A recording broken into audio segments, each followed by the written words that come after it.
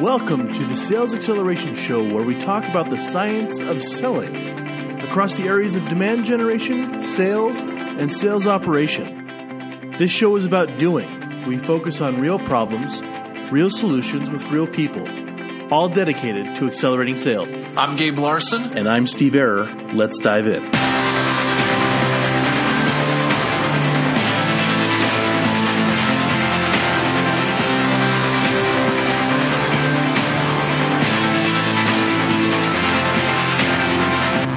Welcome, everybody, to the Sales Acceleration Show. Excited for another day. Always interesting topics here. You've got myself, Gabe Larson, and then we've got a great guest. I'm excited.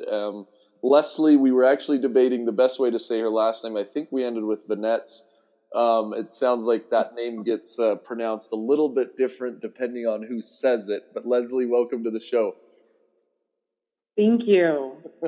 So now Leslie is joining us from a company. She's the vice president of sales at a very interesting company called Carpathia right now. They're really getting their legs under them, have some cool stuff they're working on in the market. But rather than having me try to explain your story, Leslie, maybe you could give us just a brief overview of you and kind of what you've been doing. Yeah, absolutely, Dave. Thank you so much for having me on. Appreciate the opportunity to speak to your audience. So Carpathia, still in event sales. So taking advantage of really the decade of experience that I have, creating events, building audiences that are excited to attend those events and can learn from one another. But going from Fortune 1000, very corporate events, now to a startup, selling to startups. So I'm excited to switch gears and then, excited for a big year ahead of me.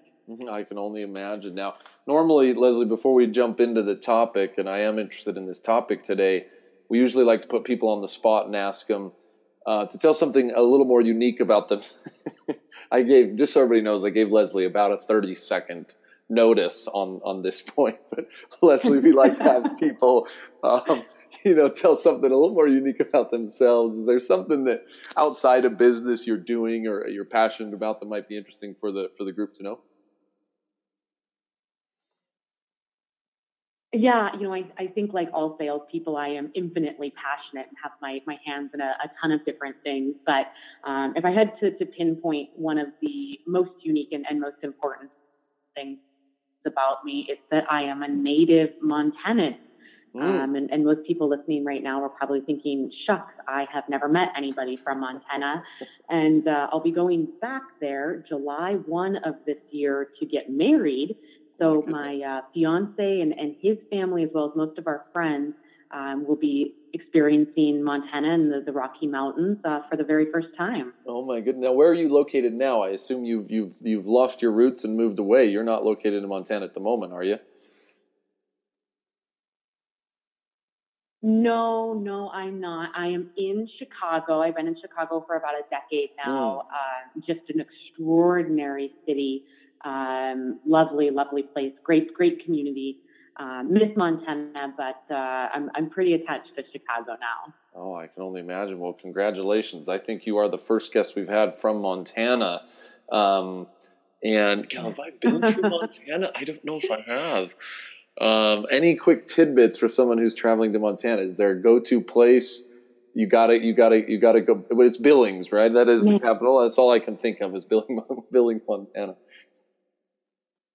Billings is our biggest city. Helena is the capital. We have Helena is the capital. Oh man, dang it! That's right. Mm-hmm. Yeah, it's okay. It's quite all right. I don't think Montana's probably the first state you're quizzed on in primary school when going through the capitals. But two national parks, both of which are extraordinarily beautiful. Glacier, which we share with Canada, and Yellowstone, which we share with Yellowstone. But visit mt.com has everything you could need to know about spending some amazing time in the States. Interesting. Well, I appreciate the Now this is becoming a sales pitch for Montana tourism. Yeah, that's right. That's right. I can tell you're a good salesperson. So transitioning over. So previous to this, we were talking actually some really interesting things that you guys are doing and you're personally trying to accomplish. But we talked about the idea of selling to big companies, and it's always. I don't know if anybody doesn't like that topic. Any company that, you always want bigger deals. You'd always like to swim upstream. And it sounds like you've had some fun doing this. Would love to get into, and I don't want to steal the thunder. I was thinking of stealing the thunder, but I'm not going to steal the thunder and steal some of your ideas. But what are some of the things you found to see if you can't kind of crack that code and actually get into a big company and partner and become that kind of, partner of choice?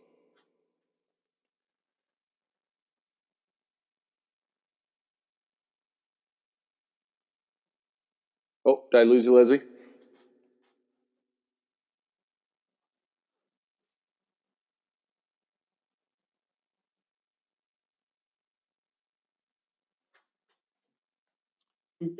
And that really goes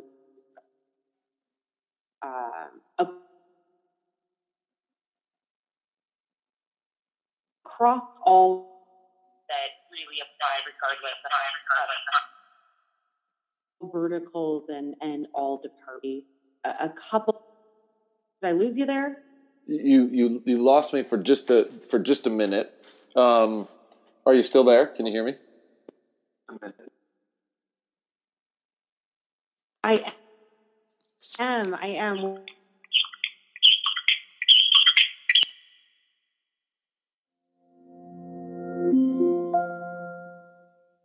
So I'm just going to start over. It's totally fine. We'll just, I'm going to ask you that question one more time, and then you can kind of just go from there, and I'll have the team splice it in the audio. Does that sound okay? Of course. Yep, no problem. Yeah. So previous to this, we were talking about being able to sell to big companies, and I think that's always something that everybody wants to do. I don't want to steal your thunder, but I'd love to get into the concept of how have you found it effective to crack that code and actually sell to big companies. So maybe you could dive in and give us some of your secrets of success. Yeah, absolutely. And just as a bit of a background for the audience, I spent 9 years selling into Fortune 1000 companies. My customers, my clients, all VP, SVP, EVP, C-level titles, and really sold across all verticals and across all departments within a company. And I think there are a few tips that really apply regardless of who you're calling. And I think the biggest one is that you really have to go directly to the decision maker. And one of the things we were kind of joking about earlier was, sometimes you make statements that sound so obvious when you say them. But you read so much now about how sexy things like social selling are, and voicemails aren't dead. But what I found is that it's a bit of a false expectation to think that you can call a CFO, a CMO, a CIO, and leave a voicemail or two, and send 2 follow-up emails, and then hope miraculously that CFO is going to give you a call back. Unfortunately, it's not quite that easy. I know, and the thing is, right, we all kind of buy into that sometimes. I mean, certainly that approach, reaching out to people strategically works, but as you think about these really big, CEOs of large companies, you're probably right. The 2 voicemail, 1 email approach may not just be enough to tip it over and get you the meeting or get you the conversation. So if that doesn't work, then how do you then get in with them? How do you build that relationship and find that direct connection? Yeah, absolutely. I am still a huge proponent of cold calling. And I know that that's a buzzword that brings up very strong emotions for salespeople. It does. Everybody calm down. Calm down. She just said it. She didn't mean it. But, really, when you are going in for that first time introduction, And even if you have the best products in the world, something you know that is absolutely going to improve the life of the CEO, the CFO that you're calling, you're still asking them for their time. That is a valuable asset. You need to reach them directly, and you need to get to the point quickly. So I really encourage my sales executives to call the office, I would say a half a dozen times to try to reach that senior level executive directly before resorting to any sort of voicemail message with the gatekeeper. And what I recommend is being a little bit strategic in the times that you call. Obviously, you don't become a CEO of a company by working 8 to 5. And you probably can identify with that. I think we started our call at about 6:30 a.m. your time. But, organize I guess if you're calling nationally, organize your leads by time zone. If you're calling more in a regional aspect, try to call folks before you think the gatekeeper is going to get in, over the lunch hour, at the end of the day. If you find that somebody is never in the office in the morning, stop calling them in the morning, focus on the afternoon. So I think just being a bit more organized about the timing of your calls, that's going to help you overcome a gatekeeper, and I guess more than overcome, sort of circumvent a gatekeeper. And I think it's okay when you're talking to gatekeepers to say things like, I'm sorry, I'd be more comfortable just calling until I'm able to reach Mr. So-and-so or Miss So-and-so. So I'd prefer to not leave a message, prefer to not give a call back, because that allows you in still a very professional and polite way to maintain control of the conversation.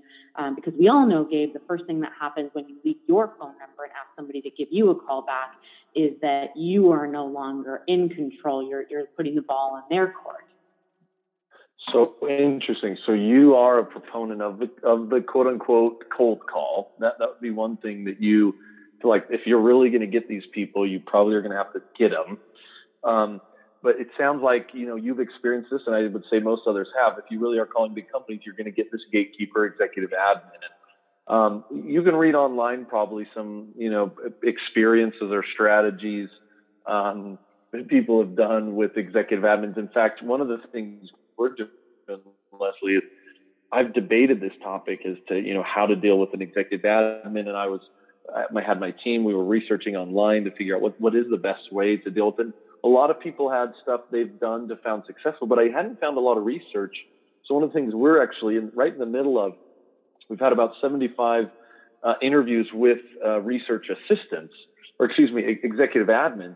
And we're just trying to figure out from them, what is the best way to get around them to get to sales. Or if it's been an interesting research project, but that's a little bit of a side note. It's always funny, getting with them and say, so how do we get around you? but anyway, I love that. It's a big question in the market. What have you found to be successful? You were just touching on a little bit, but I'd love for you to take it one step deeper. Yeah, absolutely. I mean, I think that the easiest way is to try to circumvent gatekeepers. If you have to dialogue with them directly, always keep it professional, always keep it polite. But a few things I find work really well is to not leave your contact information and just tell them why. I don't think that they're going to call me back. So I would prefer to follow up until I best. I think sometimes honesty is the best policy. Certainly try to mirror the personality of the executive that you're calling. If you start the conversation with ums and ahs and, oh, please, may I potentially speak to, that's not going to work. Sound like you believe that you deserve to speak to the person that you're calling. Leslie Venetz calling, is Gabe in the office today? Oh, he's not, no problem. I'm in and out, so I'd prefer to just try to give a ring back when I have my next break-in meeting. So, just you're busy, you're an important professional, your time is valuable, people as well. And, I think you can communicate that while still being a nice person and still respecting that gatekeeper, that executive assistant. So that's, I think that's sort of the backbone of my strategy that's worked pretty well. Sets the tone. So you've been more effective at going for the cold call. I really like the idea of thinking about what kind of hours an executive works. I think there are times that you probably would find them maybe at different times, rather than maybe your times are convenient for you. And then working with the gatekeeper in a way that's both appropriate and professional. Love all the points there. Is there anything else as we kind of look to wrap here? Any other words of wisdom as people think about trying to get that right person? And I like the idea of trying to, go after the decision maker. A lot of people will ask and say, do I go high or do I try to go low and build my way up? It sounds like you're more of a, just go for the juggler, go for the person. Did I understand that right? Yeah, absolutely. And, I think it's always valuable to pitch at different points in the hierarchy. But at the end of the day, if you are pitching a marketing director and you ultimately know that the CMO is going to be the check signer, you're really asking somebody else to do your job for you. You're asking that marketing director to sell your product or your concept with the same level of excitement and knowledge that you would. And frankly, that's kind of unfair.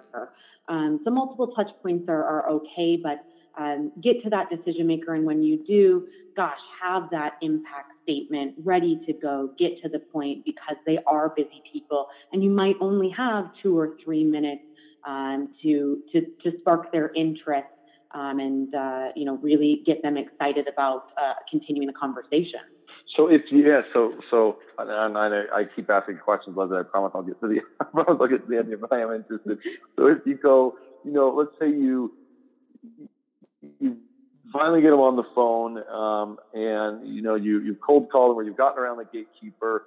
That moment sounds like it's obviously a moment of truth. You talked about having confidence with the gatekeeper, but you mentioned an impact statement. So I get on with this executive, and I caught them. They're mad that I caught them potentially. It's 7:45. They thought they were going to have maybe an hour to get stuff done, and you caught them on their phone. How do you get to that impact statement or something that kind of gets the fish on the line so that you can, in a couple minutes, get going and get out? Yeah, absolutely. Funny enough, in the Sales Acceleration Summit that Inside Sales hosted that we were chatting about, I heard a statistic that the average attention span of an adult is 8 seconds. Yeah, right. So what I always suggest is to make sure that the first sentence out of your mouth is something that is going to be exciting. So whether that's who else you're working with, maybe you were referred to that decision maker, whatever is going to make you most credible right out of the gates, and whatever is going to be most exciting to that decision maker. I think you probably do have about 30 seconds to make that full impact before you decide to hang up or maybe put you on mute and type an email. But just never start those conversations by talking about the weather, by telling them what your client is. I love the weather one. My mentor and current boss, Ken Krogh, he always jokes about the weather. You say, how's the weather over there? Well, it's weather. How's the weather over there? Well, it's weather. There's weather here, weather. But it is the default on a lot of sales calls. I don't know. I was kind of debating as I was listening to you. I mean, I've seen some people run the play. I think it's a Sandler sale model. I think they call it an upfront contract where they say, hey, I know I bothered you. I caught you at a bad time. I hate cold calling, probably just like you get cold calls, but I've got 30. I need to take, I'm kind of paraphrasing here. I'm obviously not a professional, but, I don't want to bug you. I'm doing this cold call. Can I take 30 seconds? And if you like it, great. If not, we're good. That kind of honesty up front. Sometimes I feel like that actually comes off as a little manipulative. I thought that was an interesting approach. I've heard some people mention, try to get their title out there, like, hey, I'm the CEO of a company, try to establish credibility that way. I've always liked, man, if you've got a great rapport statement, something like, a credible referral, like John Johnson told me I should call you. I was with him at lunch the other day, and they happen to be best friends. I mean, some great rapport statement. And now there's obviously weaker ones like, hey, I heard you went to a trade show and I went to a trade show. It's like, oh, that's probably not going to be. Right. So there's definitely levels of report statements, but I think that you're right. I don't know if it is 8 seconds, but it is, you've got a short amount of time to say, get them at least to kind of agree or buy in that this few minute conversation is worth it. And I don't know if there's a secret sauce on that one. I think probably each person is different. You got to test out some different methods. So those are a couple of my thoughts.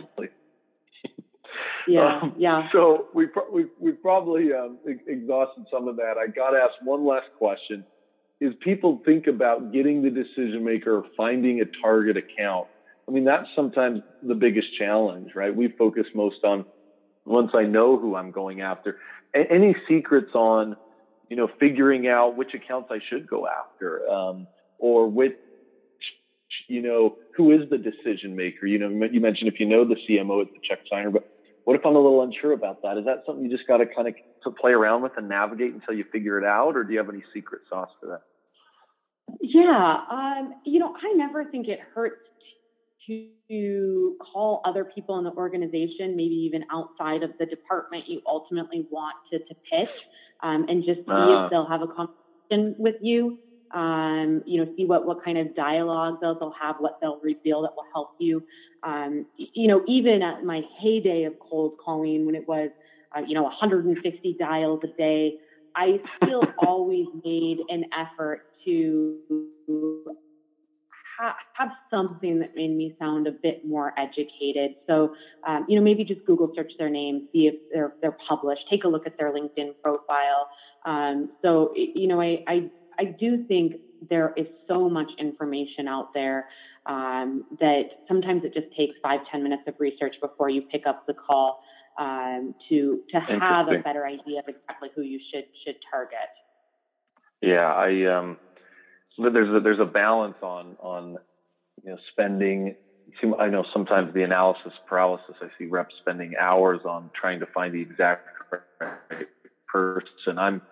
There's got to be a balance of quantity and quality. Finding the right person, but getting enough activity in there so that you actually can get people on the phone. I probably lean more on the quantity side. Sometimes I've seen reps spend so much time researching. It's like, oh my goodness, you got to actually pick up the phone. But I like that. I do feel like that strategy is you do a little bit of research, maybe grabbing a rep or something, or someone to say, hey, what do you guys do, or what's going on? Give me a little bit of info, especially if you've got that common connection. I think it'd be really powerful. So, well, Leslie, appreciate your time today. I know I told you I'd only have 2 or 3 questions, and we had 12, but very interesting. I think a very relevant topic and some interesting perspectives. Going back to, people joke about it, but you're never going to sell a deal via email. You've got to actually talk to this person. So, getting the courage to do it, get it done, I think is still not a bad way to do it. So appreciate your time today. If someone from the show wanted to get in touch with you or continue the conversation, what's the best way to do that?